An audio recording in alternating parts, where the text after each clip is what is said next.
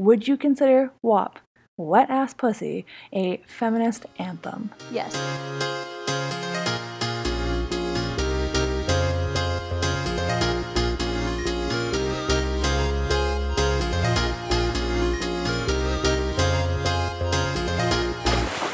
Welcome to the Controversial Dive podcast. I'm your host, Mackenzie. This podcast takes deep dives into today's most controversial topics, and today we are talking about the patriarchy, misogyny, feminism, the whole thing. I brought on two amazing guests, the ladies that host the Commie Tearoom podcast, Carol and Paula, to talk about this subject. They are two incredible, intelligent, beautiful, talented women that I got to switch seats with because a few weeks ago they interviewed me for their podcast. We talked about environmentalism and consumer blaming and how I believe that the green movement is headed in an unsustainable way. It was a great interview. Go check it out and check out their podcast in general. It is linked in the description notes, and if you like this podcast, you're gonna like theirs. They try and make uncomfortable conversations a little bit more comfortable. They break it down in a very digestible way, and it's just a really great podcast. Go check it out. And also check out the Patreon. The outline for this episode is available publicly over on the Patreon, patreon.com/Mackenzie, and it has a bunch of resources that you should definitely read because the amount of information on this subject is infinite. It can go on forever. And while you're checking out the Patreon, you should also consider subscribing. If you enjoy this podcast, you get an additional 2 episodes per month. The most recent episode was an episode that I got to interview a cop about ACAB and defunding the police. It created a little drama over on my Patreon, so you should go and consider subscribing. You also get access to my Discord, the community. You get to ask questions. There's a bunch of bonus content. It's a really fun place. Go check it out. Now, before we get going, I do have one note for you. At the very end of this interview, we did lose Carol. She just dropped off for some reason, internet technical problems, but we lost Carol. It wasn't she was just not saying goodbye to you guys. I'm sure she sends her love, but technical issues, she dropped off. Paula closed it out for us. It was perfectly fine, but just so you know, she didn't just disappear. Now, with that, I am going to stop rambling and let's just dive right in. All right, and welcome to the podcast, the ladies from the Commie Tearoom, an excellent podcast. We have Paula and Carol here today. I actually came on their podcast a few weeks ago, and so I asked them to let us switch the roles, let me interview them. So I'm going to give them both space to introduce themselves, tell you about their podcast, because they are both incredible ladies. All right, who's going first? You spoke first, so you can go first. I knew I would fall for that trap. Okay, hi, I'm Paula. I am a co-host of the Commie Tearoom podcast. You'd think it'd be easier to say since I actually host the thing. But yeah, we talk about uncomfortable conversations, but we try to make them a little bit more fun for you. So Carol and I have been doing that for about a year. Otherwise, I am a policy student currently. I am in my undergrad. I am also a go-go dancer along with Carol, and that's kind of all you need to know about me for now. Avid feminist, like cats. That sounded really stereotypical. Absolutely, but it's fine. It's wonderful. Yeah.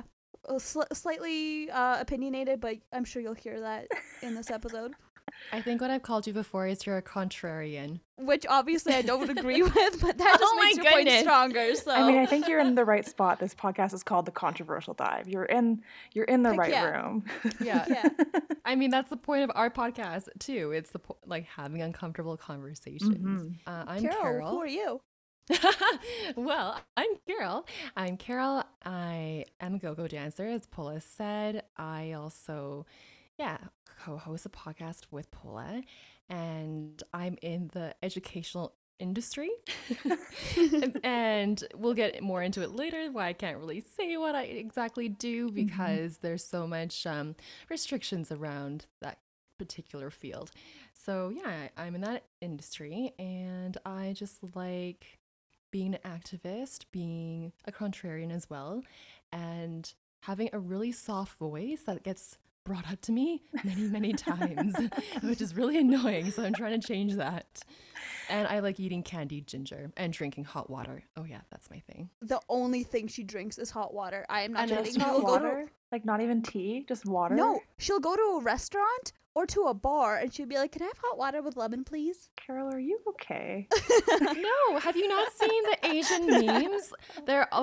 I follow the Asian meme hashtag, and they always say like Asian moms, 90% water. No, sorry. White moms, 90% water. Asian moms, 90% hot water. I'm not even mom yet, but I'm already heading in that direction. I mean, I get that, but Yeah. like I feel like it's mostly tea. Like my Asian partner drinks a lot of tea, you know, but you're just hot watering it up, just a cup of hot water. Yeah. Well, like the tea, I feel like dries out my throat even more. I think it's the tannins sometimes and the sugars. So I'll always have to chase it with I more think hot it's the water. Carol. I think it's No, it's not. No, it's not. Because it's a cultural thing. When I was in the Hong Kong airport, there was literally a sign that said, this is the direction you go for hot water, not cold water, just hot water. And I just Oh my remember God. feeling like I came home. I was like, yes, You're like my yes. people. This is where I Yeah. belong. Also, something we should probably mention as well, which is part of the reason why we started our podcast, is that I am a first generation immigrant. I am from Russia. I'm from Siberia. I moved here when I was 8. So that's where a lot of my perspective comes from. Mhm. Yeah. And then Carol, she is the child of immigrants. Yeah, first generation of Hong Kong born parents. And we used to always jokingly refer to each other as commies because Paul's from Russia, I'm from China/Hong Kong. Yeah. And then during our go-go shifts, we would always, during these 15-minute breaks while we were sweaty and super exhausted, we'd have these really in-depth glittery. conversations. And glittery. So we were like, we could do something with this. I love that. Yeah, absolutely. I think that obviously our podcast definitely, if there's a Venn diagram of them, they're pretty intersectional there. That's almost a circle. We just try and bring a certain lightness to really heavy conversations so that they're easier to be had because Yeah. they're important conversations, right? That's kind of the end goal, is that they're important things that we don't necessarily talk about, so we need to be talking about them. So here are some tools to talk about them in not such a heavy way. Exactly. And Mhm. I think that there's never too many uncomfortable conversations. There's always topics that need to be talked about. Yes, So you can't just absolutely. have 2 people talking about it. You need more people talking about them all the time. All the time. Yeah, it needs to be Absolutely. normalized too. And I love your podcast too because you bring in a lot of interesting guests and you really go deep, as your name suggests. And I love all the topics you've covered so far. I learned a lot. Thank you. The one on the financial dominant matrix was really interesting. I think I listened to that one recently while I was driving through the snow-laden streets. I was like, my car was getting stuck. I'm like, you know what? I'll just put on a podcast. I love that. I love that. That's Alberta for you. Just Yeah. getting lost somewhere, listening to a podcast. I literally was just listening to your most recent episode. I was trying to finish it up today. I didn't quite finish it, but I'm almost there. And I really enjoyed that you guys were talking about gaslighting because I think it's something that we don't necessarily talk about enough, and also people kind of have the wrong definition or understanding of what it is. And so the more that we discuss it and the more that we're able to break it down and help people address it, and so that when people are addressing it to you, like, hey, this is something that I feel like you're doing to me, people aren't so like, oh my gosh, I'm a terrible person, you think that I'm terrible. It's like, no, this is something that you might be doing. It doesn't mean that you're a bad person. It just means that it's something that's hurting me, and so we need to talk about it and fix it. And I love that you guys are trying to make those conversations much easier. I love that. Oh, Thanks, thank Mackenzie. you. Yeah. I definitely agree with you. It's a necessary conversation. And I think the minute people have this in their toolkit, it makes relationships so much healthier too. Like when you're able to name the problem, it's just easier to deal with as well. Yes. Yeah, and I think it's also the fact that people always engage in toxic behaviors at some point throughout their life. Just based off of their experiences, everybody engages in those behaviors and does that, and sometimes it's easier to hear about it not when someone's directly talking to you about it, but when they're talking about it in a third person perspective. Yes. And you just recognize those behaviors in yourself, and then you can change that. Like, you don't necessarily have to be called out, but then when, for example, you hear these conversations on a podcast, or you hear these conversations in mainstream media, TV shows, movies, books even, it just makes it so much easier to see those flaws within yourself. Yes, that's so kindly put. I love that it helps you grow as well, because none of us are perfect. We all do some things that are toxic every once in a while that we don't quite catch ourselves on, and then later are like, oh yeah. One of my best friends straight up called me out, and he was just like, Paula, you're being toxic right now. And I was like, oh, okay, cool, thanks. Yeah. Oh, and what was your response? Like, you accepted it? You didn't get defensive? I did get defensive at first, and I was like, how am I doing this? He explained it to me, and I was like, okay, you know what? You have a point. Yeah. That's a really healthy response too. I mean, I suppose. I think it's also kind of your friend, like knowing that, you know, he cares about you, that he took the time to explain it to you. That's love. That's if somebody's taking Yeah. the time to actually explain to you how they feel, or what about your actions are causing them to feel a certain way. That's always truly, you know, Yeah. honorable. It takes somebody taking the time to explain it to you is kind. So that's sweet of your Exactly. friend. Yeah, I mean, this was different because it wasn't towards him. It was about like a Uh, boy problem of mine. I forget that you ladies are straight. I hang around so many Yeah. gays that I forget that We're boring. Yeah, we're straight. We exist. Oh. I like completely forget. I completely forget. We get to deal with men who are so mature and awesome. Oh They are gosh. actually. The I right ones mean, are. The right ones are. there's a few maybe. There's a few. Are you just kind of like, yeah, no? Well, I always say that my vagina betrays me because she does, but my brain says no. The other parts of me, not so much, unfortunately. Yeah. But my brain just, there's something about, which I'm sure we'll touch on today. But there's just something about the entitlement that men have that I'm like, I will step on you. Girl, oh, don't get me started. Right now, working part-time at the university bookstore. Yeah. And we have people come in from the athletic department, most of whom are males. And the level of testosterone that hits the room every time that they walk in, and just this competitive arrogance, it stuns me every single time. It's absolutely impossible to deal with. And I look at them and I'm just like, I naturally hate you. Yeah. Like, being attracted to your kind is very difficult. Yeah. I feel sorry for you both, to be Thank completely you. honest. You're welcome. Which I think that kind of brings us perfectly to what we're going to be talking about today. Today we're trying to tackle some big topics. When I asked you, I messaged the Commie Tearoom. I messaged your guys' joint Instagram, and I was like, I want to talk to you ladies. What should we talk about that's controversial?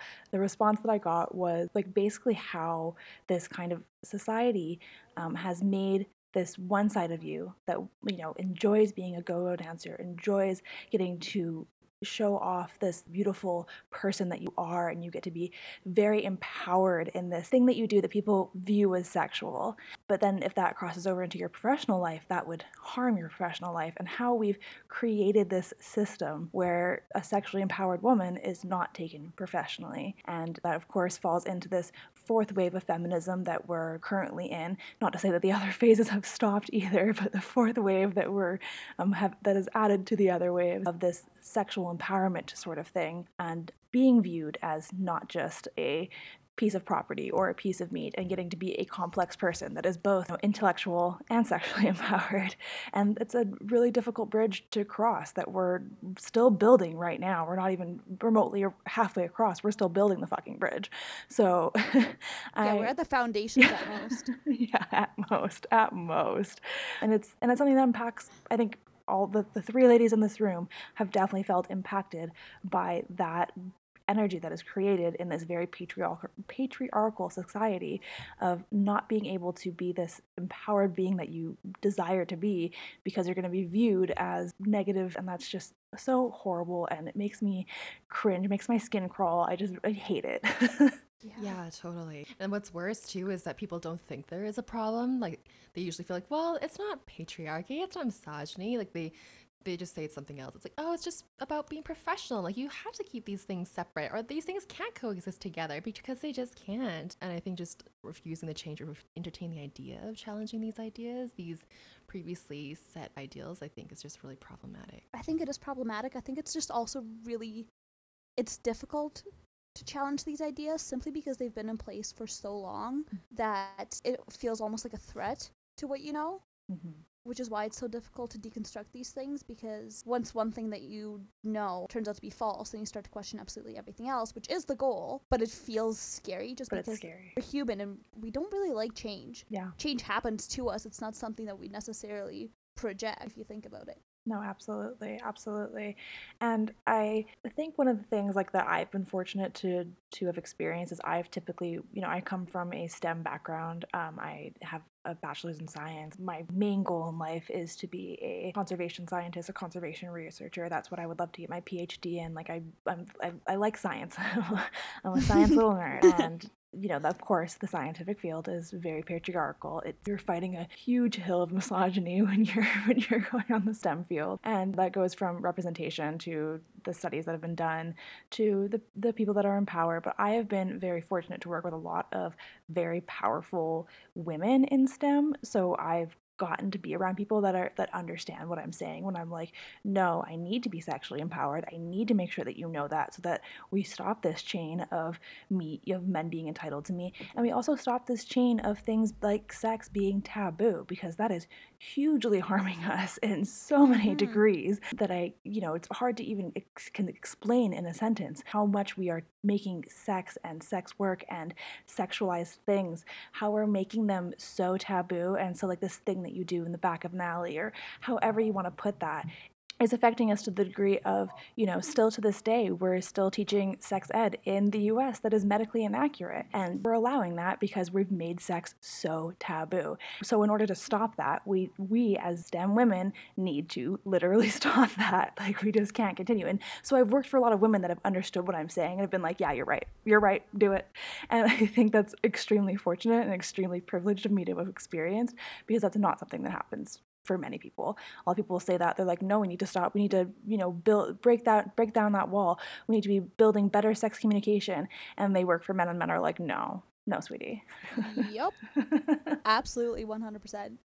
And I think that's what's the difference, is that your workplace, the dynamic has changed. It's populated by a lot of strong women. So I think that's why it's allowed you to kind of work with this mentality that is more pro-women, pro-feminist.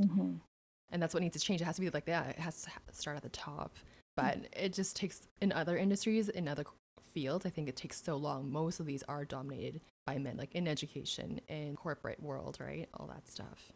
Yeah, I think a lot of it is about power, and I think a lot of it is about a misunderstanding of being comfortable with your sexuality and being comfortable with sex and bringing sex into the workplace. There's this, I don't know if this is true necessarily, it's just an observation of mine, that it almost feels like employers and people in power and like these systems have this tendency of thought that if people are comfortable with their sexuality and sex and all these things, that it will transfer to the workplace and it'll affect the workplace, and the workplace will become inappropriate because of that, where that is absolutely not the case. It's just about allowing people to be themselves and about allowing people to not feel this shame around it, not about bringing it into the workplace whatsoever. Like, you can still draw a line of where those actions are quote unquote appropriate, where you should, time and place, obviously, but what somebody does on their time off should be what somebody does on their time off. And it's really unfortunate. Recently, we saw a first responder having to start an OnlyFans because they just couldn't support their family on what they were making, even though they were a first responder during a pandemic. And they, of course, backlash from starting an OnlyFans, and almost lost their job. I'm pretty sure, I think the case is still pending if they're to lose their job or not. But what that medical first responder, them giving CPR and them doing sex work have nothing to do with each other. Absolutely nothing to do with each other. It doesn't even translate whatsoever into the field. It doesn't. No, like, their ability to respond to a medical emergency, to be EMS, has nothing to do with if they are making a little side cash because they are sexually empowered. Like, what? It's like that comparison that people make, or the statement that people make about homosexual people and locker rooms, where they say, oh, well, if I walk into a locker room, like, I'm not sexually attracted to anyone in there. But then if a gay person walks into a locker room, then they'll target me, and like they'll be attracted to me, and like they freak out over that. And I feel like it's the same translation, where it's like, oh, well, they do sex work on the side, so then like that's what they're gonna do in this workplace of being a paramedic. Yeah, no, it doesn't make. No. It's illogical. It doesn't make any sense. It's not even remotely true. And it's offensive on every level. Absolutely. What I found was super frustrating when I was researching for this, a lot of articles talking about professional ethics, they would say, I think the headline would start with, is there a double standard when it comes to professional ethics? Are women treated differently than men? And they would go and talk about how it could possibly be unfair, but they would always conclude or round it off by saying, if you enter this profession, then you should understand that employers do have these expectations of you, even in your off hours, because it impacts your respectability, and that impacts your ability to command the respect of your clients, your patients, etc. And that's something you need to be mindful of if you enter this line of work. And I just think, like you all were saying earlier, it's such bullshit because, like you said, I think you should trust the professional that you've hired to be able to draw a line between what they do in their off hours and their on hours. Which is absolutely ridiculous, because even if you take a look at politics and all the sex scandals that happen, just... Yes, you're taking the words out of my mouth. I can't even actually properly put it into words. I'm going to try. But the amount of sex scandals that happen, even though it has nothing to do with their job, even though they're a political figure, they're a public figure, it has nothing to do with their political abilities. I'm not saying give these people like a pass on these actions or anything, but like there's a difference between their work life and their private life. Mm-hmm. And sometimes it'll be even these things that come out about, it has nothing to do with them cheating on their spouse or doing anything that's inappropriate. It'll be things that they do consensually with their spouse, and it'll get blown out of proportion because people are just so uncomfortable with the idea of other humans being sexual. Yeah, other people having sex. They're like, I can have sex, but you can't have sex. Yeah. I can be kinky. You can't be kinky. The idea of you being sexual in some way, I feel like you would be a horrible role model for my child. Like, what will my child think that once they know that you do this on the down low, that they're going to want to be doing that too? Yeah. I mean, do you know what a great solution would talk be? to your child. A, talk to your child about these things, make it appropriate. B, maybe don't buy into this media that portrays these things and allow it to affect your decisions and make your political decisions personal. Mm-hmm. That is one of the biggest issues. Why are you even doing that? Who told you to do that? Just think about it. Would you look at a doctor and say, oh, well, she's not pretty, so I don't want her to give me a life-saving surgery? Some people would, but obviously not us. But, like, some people would, but it's not a reasonable response. No. It's completely illogical. No. It makes no sense. And I think that this idea is also very well portrayed in the book, The Handmaid's Tale. Because in The Handmaid's Tale, Gilead's obviously a very like sexually repressed society. You only have sex for the purpose of reproducing. It's this holy thing, blah, blah, blah. But then what it talks about in the book is also this underground belly of people still needing to be sexual, and there's essentially a whorehouse and all these horrible sexual assaults happening because of people repressing their urges and because of people repressing their nature and because of people repressing this natural thing. Nope. And I just think that they make a really great point about that in that book, because you can't just cut that part of humanity out. No. It exists. Yeah. And I like this kind of circles back to the episode that Carol was just talking about, the episode I did with a financial dominatrix. They are like an online sex worker, and we talked about decriminalizing versus legalizing sex or sex work. Sex obviously is legal. Decriminalizing versus legalizing sex work. And like kind of you just said, like as you're repressing it and making it more criminal to do sex work, you're making it more dangerous for people, because having people focus, like people that want to be fighting sex crime, like, and I'm talking sex trafficking, sexual violence, like people that want to be fighting those things are now focusing on consenting adults doing sex work, because that's a quote unquote crime, right? So they're being spread thin on that matter. But as you're making it more dangerous and more criminal for people to partake in sex work, people that want to consensually partake in it are being, put into more dangerous situations. So the more that you make the more that you suppress sexuality in the society, the more dangerous you make it for people all around. Totally. And I'd like to point out there's a double standard too. I feel like, Paula, you were saying earlier how politicians they have sex scandals all the time, but it's the male politicians that kind of walk away scot-free. Oh yeah. And what would have happened if it was a female politician? Like if that happened to Hillary, I mean, they're gonna give her so much flack already. That would have just, I don't even know. She may not even be on the map politically. Yeah. So I just really get upset with that too. Like from a professional standpoint, a female employee posting pictures of herself in a bra top and bottoms dancing, that is seen as so much more egregious compared to a male coworker who does the same thing, goes around topless while fighting Muay Thai. I mean, Yeah. yeah. Actually, there was a really good point about this made on Twitter. The paramedic that got so much shit for having OnlyFans, first responder, right? But then there's firefighters who are also first responders who do calendar shoots half naked to raise money. How is that fair?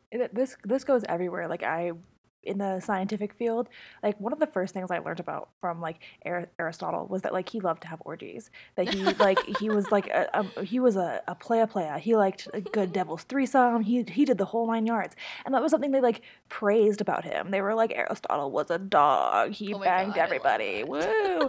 And you're like, okay, cool. And then they're like, but Marie Curie was, you know, like one of the most renowned female scientists, and they're like, but she had to be prude. She had to be like a quote unquote professional. It's like, oh, so we're gonna praise Aristotle for having orgies, but we're gonna make sure that Marie Curie is a prude. Like, what is this narrative that we are pushing? That's ridiculous. Yeah, I think when anyone's ever pushing like professional ethics, I think you have to do the litmus test is like, is there the same impact on men? Because I feel like, yeah, I do truly believe there's a double standard when we're talking about these things. Women are just seen in such a different light. They're held to such a different standard. And I think in the STEM world, well, women aren't even accredited for their work half the time. So there's that too. Yeah.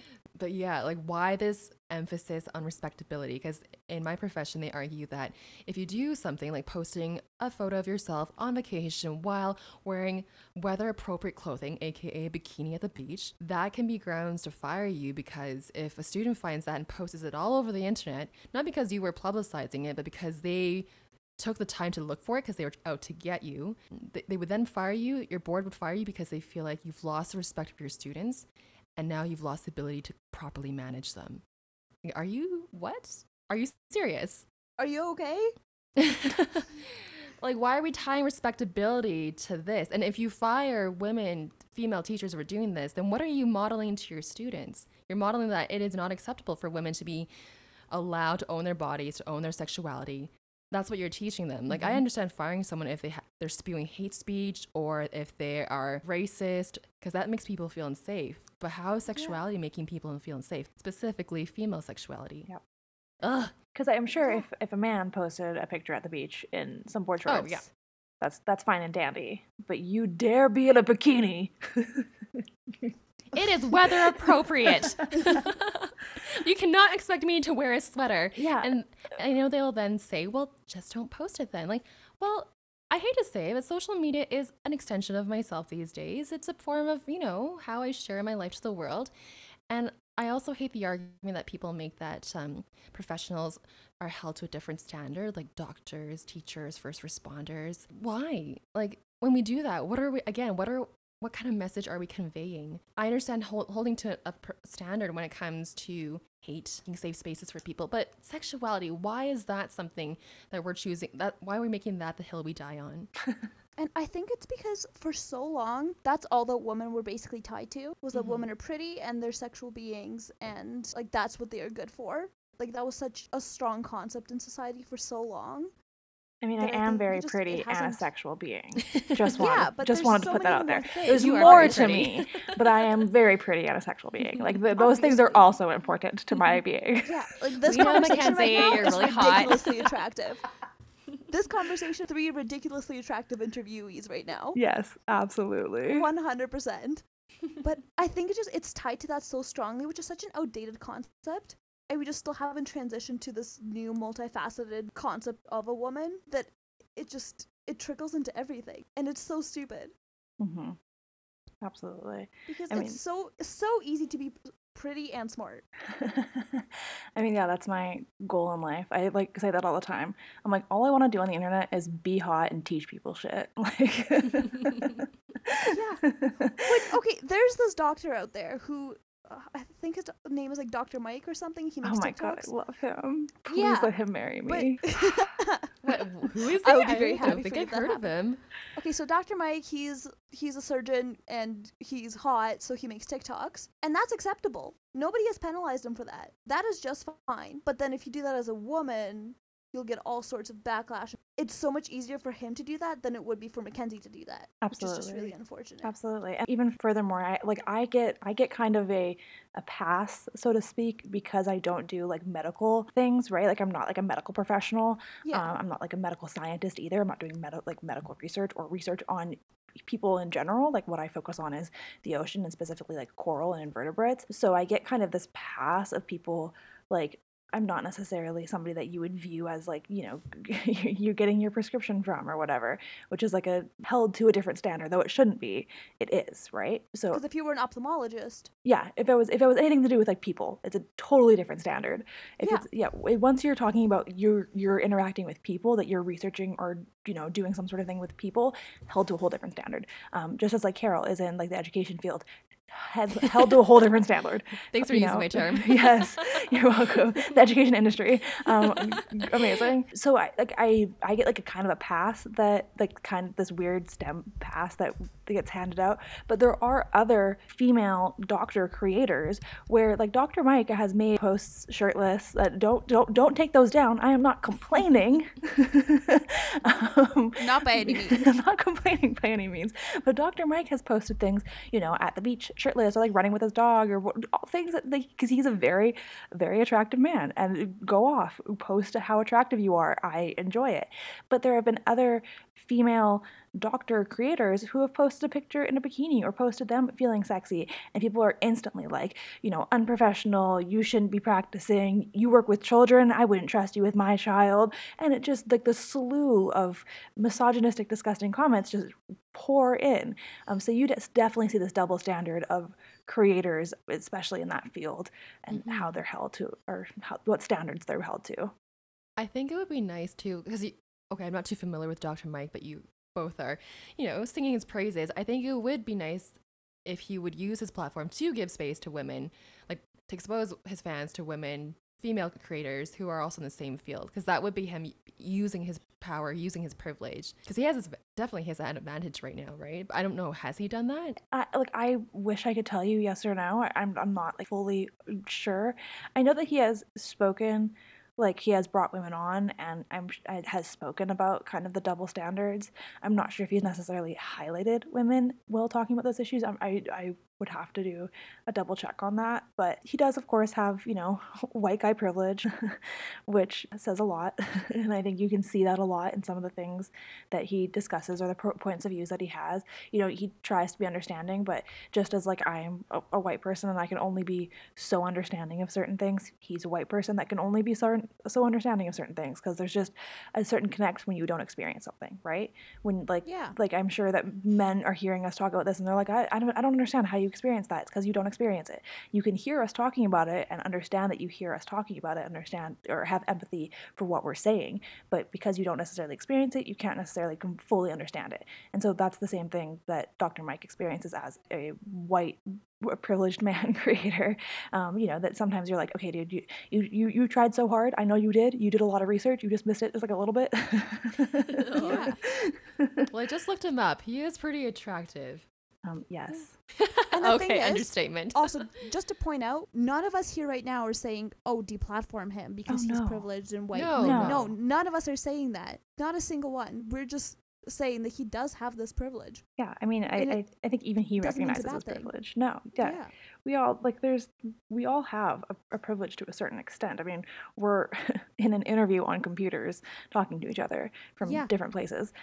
So we recognize our privilege. I think that he recognizes his and says it enough, you know. Like I said, there is definitely a double standard for creators, and I am lucky enough to get this passed. I'm also lucky enough to have a community of people who see me as a complex person. They're like, oh, she's hot and she's smart. Got it, you know. And like I surround myself with people like that. But you know that that's not the majority of the world still right now.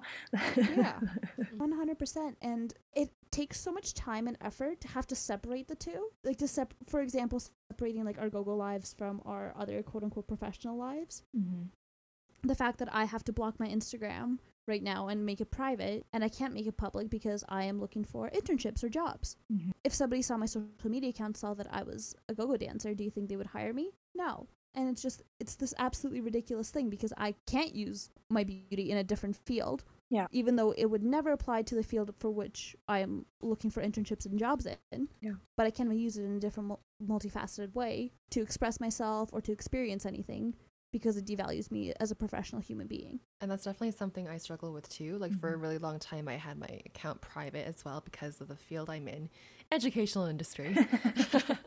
But after a while, like Paula was saying, when you aren't able to have a public reach, or if your profile isn't public, then you have less opportunities. People don't see you, and you're just you get missed out a lot. And I found that really frustrating. So eventually now I have my account public, but I'm constantly in a state of fear. Like, for example, I don't have my name attached to my account. I try to leave a lot of personal details out of it.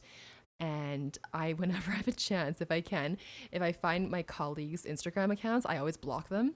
Like, there'll be colleagues that I trust enough that I have told them what I do, like the go-go dancing, the modeling. Yeah. But I'll go into their friends and then just search for all the other colleagues and block them afterwards. That's great. It's so smart.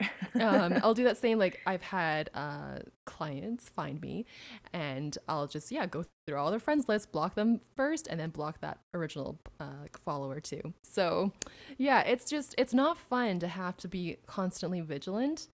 And as much as I critique the industry and the backwardness and the double standard, I also am still playing the game because right now my standing isn't super secure. So I, have to kind of play to their tune. Yeah. I mean, I think we all do to some degree, right? Like I try to push it as far as I can, but we still all are part of the society. So we still all have to conform to some degree, right? And I think that one of the things I wanted to touch on was just kind of how much of a scam that whole thing is, though. Like, the fact that, like, making money doing things that are quote-unquote sensual, like go dancing, or I do a lot of, like, boudoir modeling shots, and I sell those, right? Like, all of those things that help us make ends meet because we are comfortable with ourselves and can do these things and are privileged to do these things, they shun it.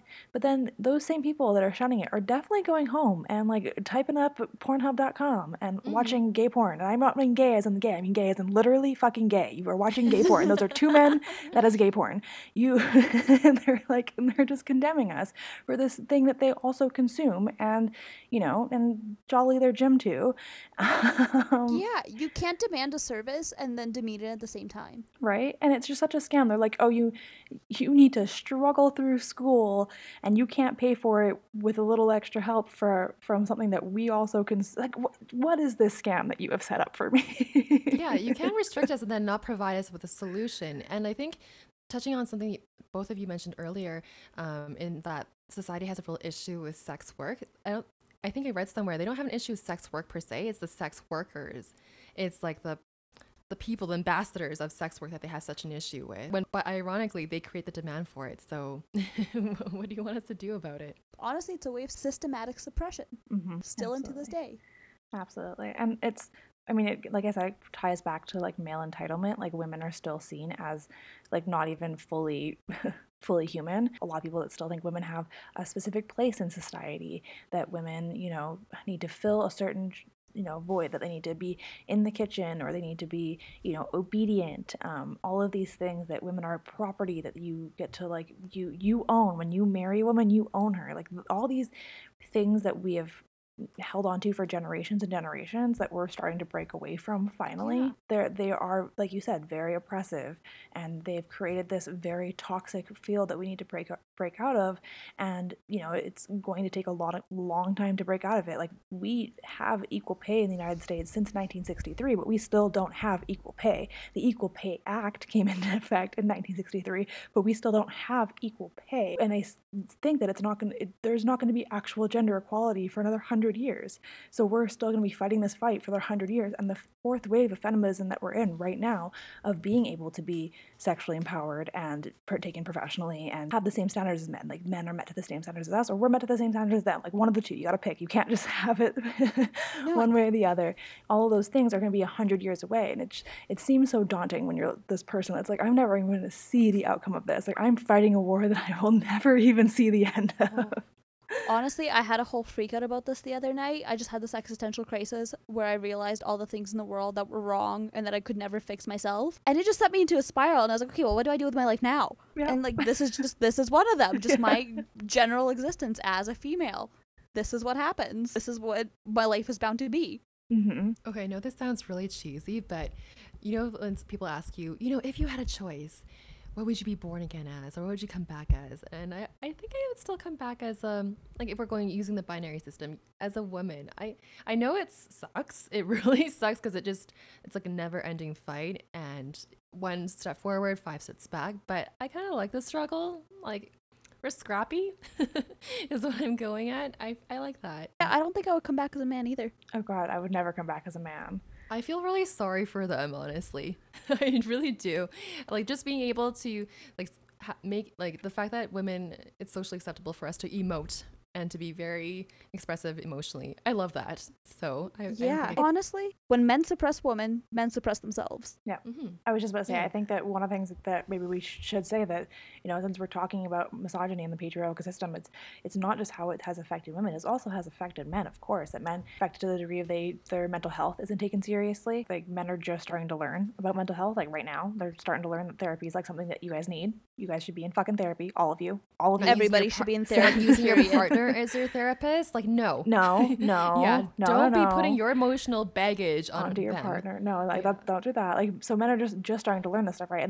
And men are definitely affected more by like homelessness. If they're homeless, they're less likely to be put into a shelter. They're most likely to be homeless because of mental health issues and those not being addressed. There's a lot that this patriarchal society where men are a certain thing and women are a certain thing also affect them. So Yeah. us breaking out of it is also a favor to men. You know, finding some equality and being able to have these conversations is also something that we should be doing for men. And, you know, as much as I shit on men, because you can't punch up, let's remember that. Remember that you can't punch up. So every man that's like going to message me misandrous, before you put feminazi in my DMs, shut the fuck up and know that you can't punch up. Oh, good grief. No. You get those too, hey? Super fragile. All the time. All the Listeners, time. yep. All the time. I'm also like mean to men though, because I just think that there's so many men that like don't like still to this day don't necessarily understand their privilege. They're like, no, I'm not. And I'm like, sir, look the fuck around you for a second. Like all the presidents of the United States, not a single female. Like Yeah, and Even look if how you look across the Hillary. world, yeah, Mhm. like there's been there's only been one female prime minister, and she was what, like 3 months in Canada. Like let's be real. yeah, and Like she wasn't even elected. yeah, like Yeah, oh yeah, she was put exactly. in there for like yeah, exactly. Like look around you for a second. If you really don't think that that society is patriarchal or misogynistic, then you have so much to deal with, and we're still dealing with that portion of this movement, Yeah. right? Of men And still being like, no, it doesn't exist. I'm like, oh. yeah, and even on smaller scale things that are a part of everyday life that they will never even notice.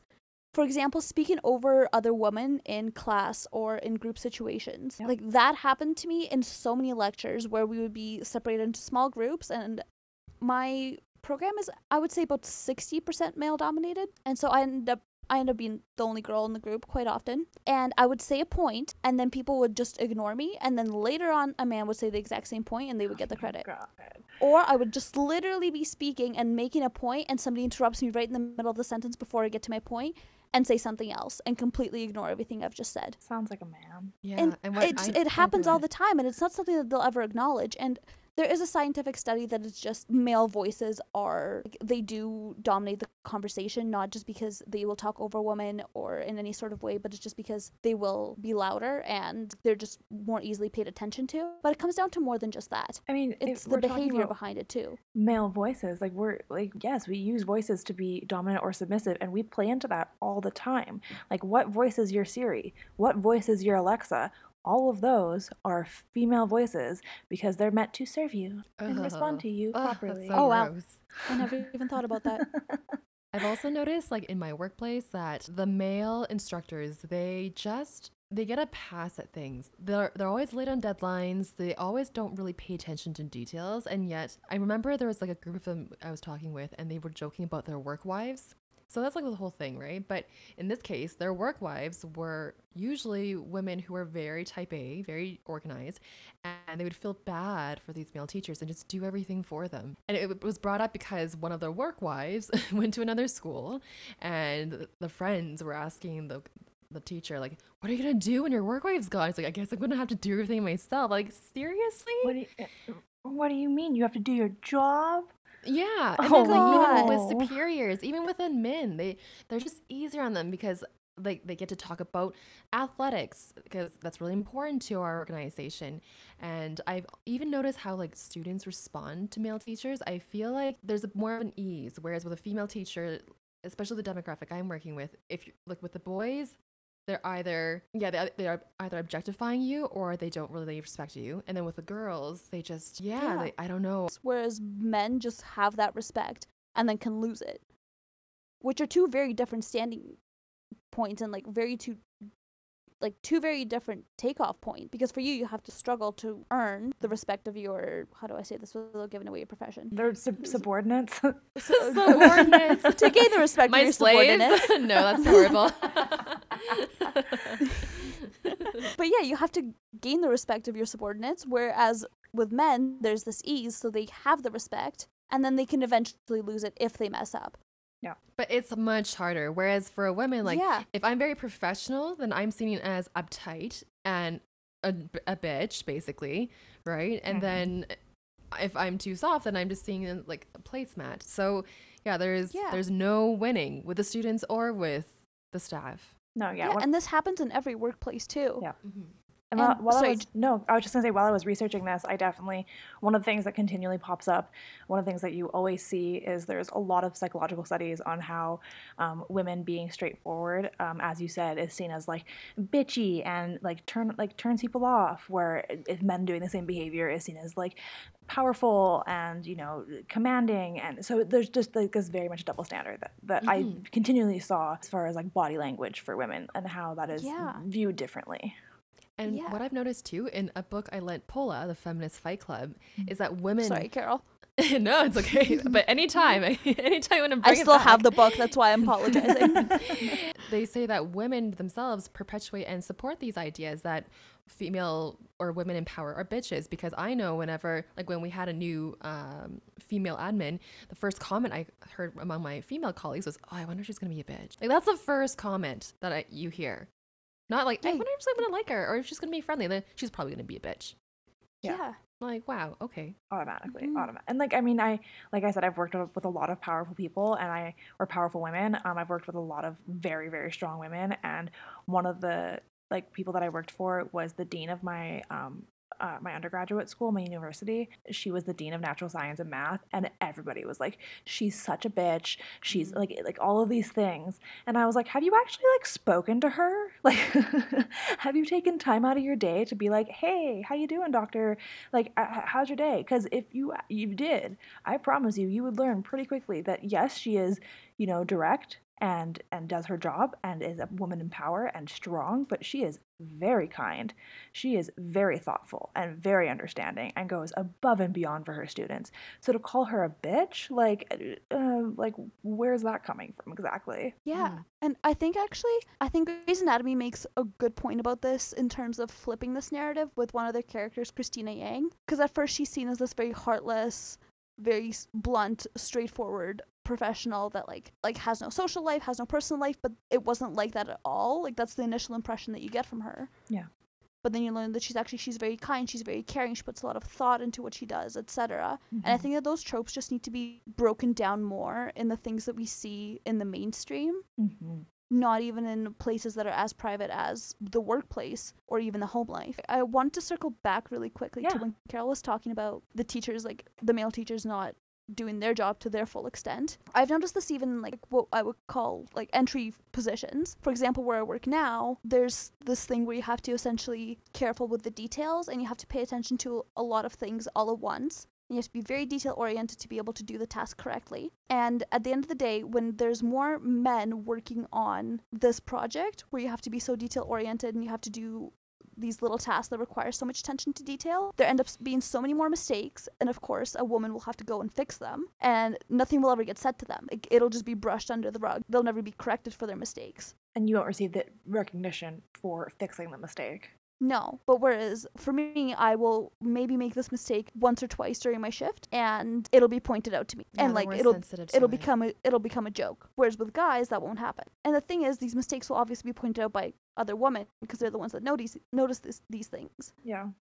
I mean, yeah, women are also uphold this standard, Yeah. absolutely. Like Yeah. we police each other, or like there are some women who do, which is why I think we were saying at the very beginning of this podcast that it's kind of changed. It's hard to change these ideas, these ways of behaving, because it's so deeply entrenched. It's very familiar, but we kind of have to. I think if we don't, then we're really sabotaging ourselves. Yeah. Absolutely. Well, Mhm. is there anything else you guys want to touch on before we do some hot take questions for funsies? I mean, I could talk about this for hours, but Same. Right. I know. This is something that we could just go. Like, there's so much nuance to this. It affects almost every part of our lives. That it's a giant subject. But I feel like we've definitely tackled big things that directly affect the women that are in this room, and I appreciate that a lot. All right. I just want to Go. Yeah, I just want to reiterate though. I think it is like when I was looking or researching cases of where people have been fired for their social media posts, etc. Majority for women, it's just about their vacation photos or whatever. But for men, it's about outbursts at a hockey game or pictures of them holding alcohol. So just wanted to point that difference. Like again, with women, it's about their sexuality, and with men, it's about untoward shows of aggression. Yeah, like their actual actions, not just being a person with Not a just- body. yeah, not just perceptions. I just want to bring that up in case someone says, well, I know of a male employee that was fired. Like, I'm sure you do. But just note the circumstances, Yeah, okay? was he fired for being Not all topless? men me. Yeah. Oh my God. Like, And okay, there needs to be a t-shirt with that low slogan. and I just want to say, I think we just need to be a little less judgmental towards people in general, and especially towards women, and especially in these circumstances of sexuality where you would just automatically judge someone based off of a first glance. Like, for example, if a woman walks into a grocery store in a sports bra and leggings, she will get a dozen dirty looks. One of them will probably be from you. And because if a guy does the same thing and he walks into a grocery store, actually, okay, if a guy walked into a grocery store with leggings and a bra, that would be very interesting. But I would love that. Same. Yeah, but see, okay, the reaction would be different. But also, if a guy walked in just like running shorts and a muscle tee, nobody would say anything or even question it or bat an eye. Yeah. So I think it's just important to maybe keep it in the back of your head, and maybe the next time that you see something like this, where it makes you uncomfortable, ask yourself why. Yeah. And does it really matter? And are you just judging off of first glance based off of preconceived notions? Because that's most likely what it is. And are you harboring a little bit of misogyny there? A little internalized misogyny that you need to dig through. Yeah. Let me it's unpack okay. that a little bit. That's okay. We all Gotta do admit it. it. Yeah, It is, Don't and be it's the it's first denial. step is something- acceptance. Yeah. Yeah, and it's something that you really have to work against, and like I Yes. definitely am guilty of this as well. Absolutely. But I know, and like when I think these things, I think to myself, okay, I shouldn't be thinking that. I don't know this person, and this has nothing to do with me. Yeah. So, If it doesn't affect you, maybe just don't worry it- about it. yeah, And I think a good just really check-in don't is to worry ask about it. yourself if you're feeling like, say you see a woman in leggings and a sports bra, ask yourself, would I feel the same objection if this was a man? Like in any situation, honestly, like if you feel affronted or upset when you see a woman doing something, just ask yourself, if a man was doing that, would I be upset? That's a perfect way Yeah. to say that. I love that. That's a good checkpoint. It is. Yeah. All right, let's get to these hot button. All right, before we hop button question, I Thanks. just want to remind people that if you want to see the outline for this podcast, Carol also added to it. There's a bunch of whole resources on there that I've added. Some research from the National Health Organization that talks about a lot of these nuances, talks about feminism, how it's got its movement, where it's all come from. All of this outlined on the outline. The outline is publicly available on the Patreon, patreon.com/Mackenzie, linked in the description notes. Let's do some fire questions. The first one, my favorite, is would you consider WAP, Wet Ass Pussy, a feminist anthem? Yes. And Do I need to my elaborate short on that? answer, yeah. My short answer is also yes. No, I would love your elaborations, because I know that you guys have maybe a little bit of a differing yes. All right, Carol, I'm gonna let you elaborate on your yes because that was your short answer. Yeah. Right. And also because I prepared for this one, so I kind of cheated. So I'm just going to read from the outline, which you guys have access to. So I love the song, the lyrics for their emphasis on female sexual pleasure, and also give an opportunity for Black female artists to to really use this opportunity to talk about female sexual pleasure. And also like they're kind of taking back the power, because previously it would be male hip hop artists or rap artists who talk about this in very degrading terms. Yeah. Mm-hmm. Yeah. Is it enough that what they did with the song is basically beat the men at their own game? Like whatever the male rap artists were doing, they just did it. They just did it more crudely, more grossly. I just wonder that case it's just still success that's based on male determined yardstick, because that's the standard that's been set by male hip hop artists. I wonder, would they have been even more successful, or would have been more unique or poignant if they had just done a really completely different take?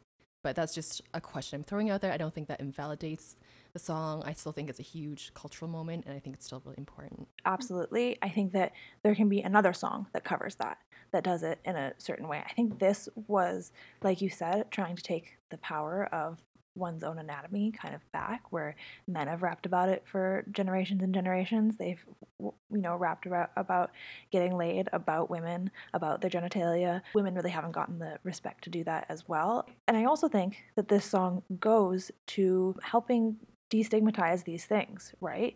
It's a song that you're playing, that you're listening to, that you're laughing, that you're having a good time, and you're destigmatizing the idea of a woman being sexually empowered. You're subconsciously kind of grabbing onto the idea that it's okay for a woman to have bodily autonomy. Also, super important for female sexual pleasure to be in the foreground of any sexual experience. Yes. Like usually it's like male centered, and I just for like straight dynamics, and I just fucking hate that. Poor straight women. Don't. I'm so I don't need your pity.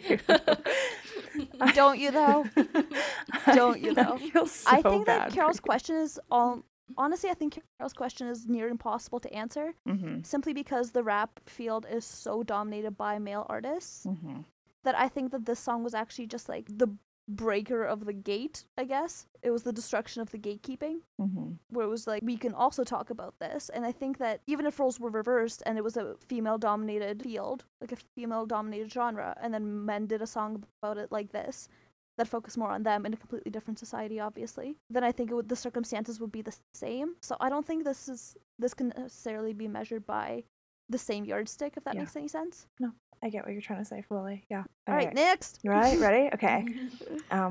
This one's gonna be lovely to hear from some straight women. Did you consider, or did you feel like Harry Styles wearing a dress, quote unquote, was not what a man is supposed to be doing, or weakens what a man, quote unquote, what a man is? Take it away, straight ladies. No, absolutely not. Absolutely not. Okay, first of all, to break this down at a more simple level, if celebrities can name their kids weird-ass things, they can wear weird-ass dresses. Doesn't matter what gender you are, doesn't matter if you don't have a gender, just do whatever you want. It does not make you any less of anything, period. That's on a very unfeminist level. At a feminist level, no, it doesn't. Men can wear dresses, men can paint their nails, whatever. Yeah. Yeah, I definitely don't think there's anything wrong, for sure. I guess I'm just a little surprised that there was such a backlash, because I thought we were over it. I think there's been so many moments already where celebrities have been, or just people in general have been doing things differently. Like even punks, like a lot of them wear skirts. I guess like I was listening to K-pop, Korean pop for a long time, and their pop stars, the boys, they're really into skincare, and they wear makeup, and they wear, sometimes skirt resembling clothes. So I just didn't think it'd be such a big deal anymore. Yeah. Frankly, I was just like, oh, we're still really upset about this. Okay. This one's just coming from me. I want to know, do you, as straight women, again, I'm so sorry, do you find that attractive? Like I, as a pansexual person, I find men in skirts so attractive for some reason. I don't know what it is. I don't know if it's like them breaking the patriarchy themselves, or like I don't know what it is, but something in my little brain is like, yes, you are sexy. Is that something that you guys also feel, or do you still feel like you are attracted to like quote unquote manly men? I agree. Like I feel like men adopting certain typically clothing that female women wear is very attractive, but it's not skirts that do it for me. It's heels. When a guy can wear heels and really rock, I'm like, oh yeah. But Interesting. so yeah, not this, not my not the same poison, but I agree with you. Honestly, I can't say I've ever been attracted to a man in a skirt, but I have found a man in a skirt attractive. So it's not the skirt that does it for you, but No, not necessarily. Mhm. But for me, like, it's also like I've never seen a man in a skirt in person, and I'm only attracted to people in person. Like, to me, like, I can't be like, ooh, like, I'm attracted to that person via picture. We also live in Calgary, Alberta, so Yeah, that's true. You're not gonna find men in skirts. No, we find men in no. plaid. The closest we would find is a man in a kilt. Yeah. Oh no. Yeah, and there's lots of those. Weddings, funerals, yep. Just all the kilts. That's hilarious. I actually do find it hot when I see a guy in a kilt. I'm like, oh, yeah. But also because it's like, it means, I would think it me that they're in touch with their roots, their culture, and I find that really sexy. Like when someone's just not like, I'm a 5th generation Canadian, and I have no idea where I came from. I'm like, ew, next. I'm 5% Me. Ukrainian. I'm 5% Italian. Oh my god, me. No, Mackenzie.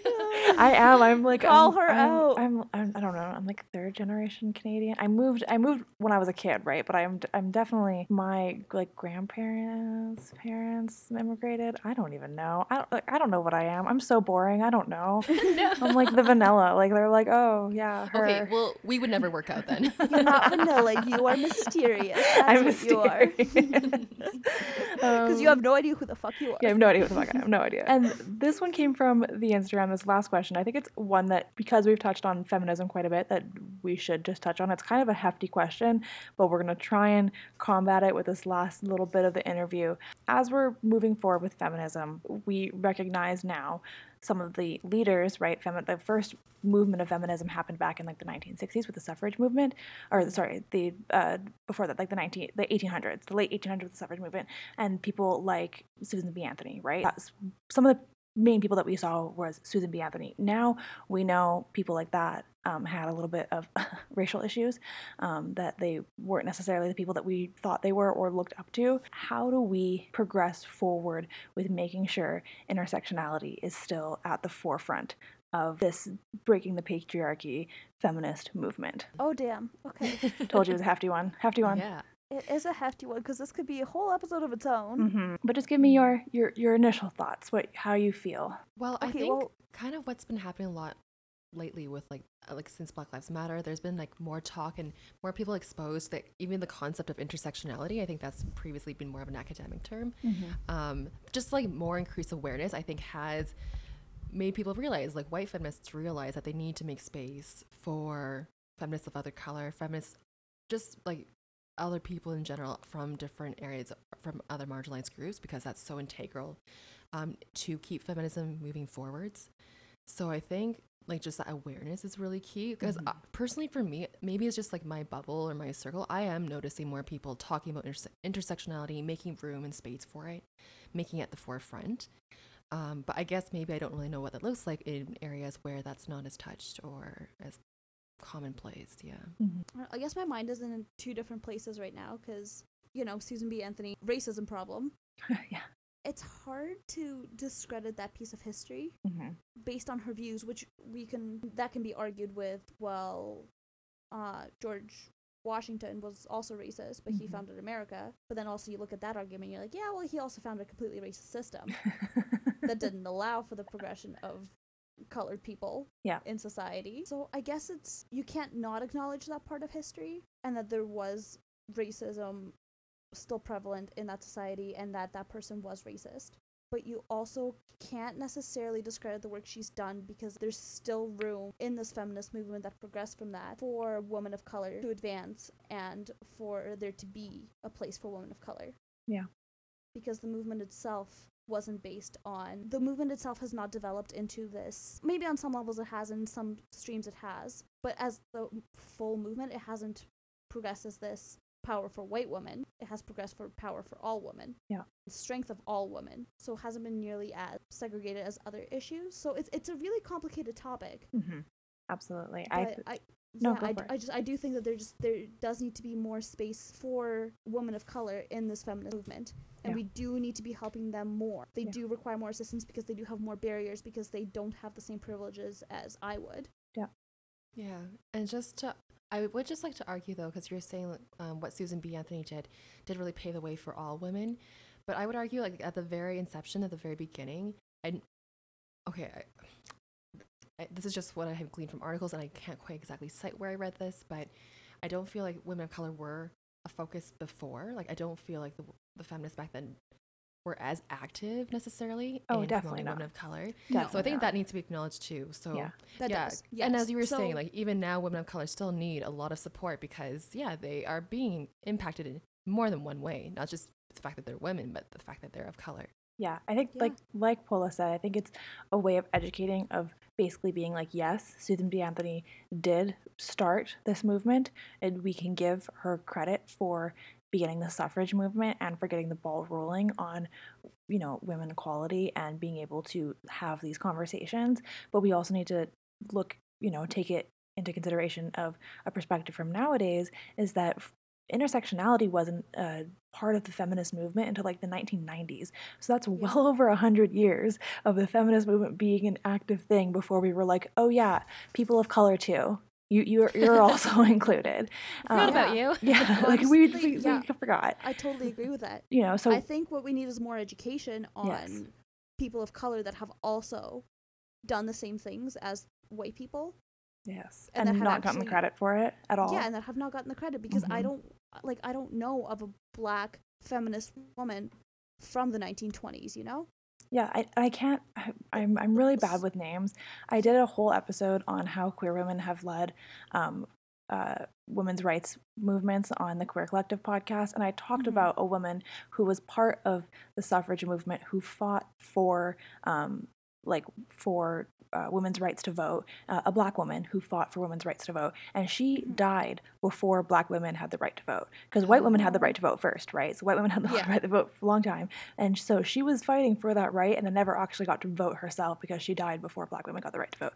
So that's a real thing that's happened throughout history, and like I can't even remember her name right now, which is a faux pas for me. That's definitely a down for me. But Susan B. Anthony is a name that everybody knows. I say that and everybody knows it. So we need to be having both levels of education being met. I think that's a brilliant answer to that question. Yeah, and exactly. I think the job right now is not to try to fix history necessarily. Not to say that those women don't deserve credit. We should still know who they are and find out who they are. I'm going to do that after this episode and go do some research. But I think that what we need to do now is create a space for these intersectional feminists and these women of color to give them their spotlight so that we can see the battle that they fought, and so the generations ahead of us can see the battle that they fought on these front lines right now, because we can't change what happened in the past, but we can change what's happening now. Yeah, it's not about fixing history, it's about fixing the way that we teach history. Yeah. Right. Like reframing it. Because I think for me, like someone is of color, I wouldn't want Susan B. Anthony's racist past to be ignored. Like I wouldn't want someone just to promote her feminist side, because that would be invalidating in a sense. Like, because then I would be supporting her, idolizing her without knowing this piece of information. Yep. But not by any means. Like you said, no, for sure. I think, I agree with both of you saying, like giving more space for feminists of color. And we had a guest on our show, Sarah Darcy, and she was talking about the difference between feminism and white feminism, and how like there is like a difference in sometimes how feminism plays out, and how sometimes in white feminism, which really isn't actually true feminism, can overlook the needs of people of color. Yeah. It's like TERFs, like trans radical exclusionary feminist, or SWERFs, sex worker exclusionary radical feminist. Same thing. You know, it's what you're doing isn't actually helping the movement. Like white feminists, you're not actually helping feminism. You're actually holding it back. Same kind of concept is that you're, by being so kind of tunneled with your activism, by focusing it on white people and white people only, you're actually causing much more issue than we need. Yeah, it's our job to make space for everybody. Yes, absolutely. There's room for everyone at the top. Absolutely. Well, ladies, I think that was an incredible, incredible interview. I am so thankful to have had you here this evening. Thank you so much for carving out some time for me to let me pick your wonderful, wonderful brains. Before you guys leave, plug your podcast again. Let them know exactly where they can find it, what the Instagram is, all of that good stuff. Give us one last little shout out of who you ladies are. All right. Yeah. Oh, we always do this. Paula, do always you want do to go this. ahead? So you can find us on the Commie Tearoom on Instagram. You can find us on Spotify, Amazon, Apple Music. I almost said iTunes, even though apparently that's not a thing anymore. Oh. No, that's not. Yeah. Oh, what? Yeah. It's just called Apple Music now. Oh, Yeah. I'm an Android user, so I don't know these things. So, yeah, same here. So yeah, you can find us on all the popular platforms. You can find us on iHeartRadio. You can find us on our Podbean page as well. That updates. You can listen to us there. We also have a Twitter account where I come on and I say occasionally witty things. So yeah, you can find us on Instagram if you want to follow us individually. I know Carol posts a bunch of great stuff. I am currently on private, so I don't post that much. I know Carol's tag on Instagram is of millennial. She happily accepts DMs, etc. You can find all her modeling work, etc. on there. Mine is Russian Coffee with a dot between the Russian and the coffee. And yeah, go check out our podcast and keep listening to The Controversial Dive because this podcast is truly amazing. The topics that you choose are just so wonderful. Every time I see you post about it, I'm just blown away. Thank you. That's so sweet of you. That's Yeah. so kind. Thank you. No, and thank you again for coming. I can't express how much I appreciate it. Thank you so much. Oh, no, thank you for having us. This was such a blast. We haven't gotten to do this in, well, ever. This is our first guest appearance. So, Oh my gosh. I'm yeah, thank honored. you for giving us the platform, Yeah, too. I'm We appreciate it. I'm so honored. Well, thank you again, you guys. You're absolutely incredible.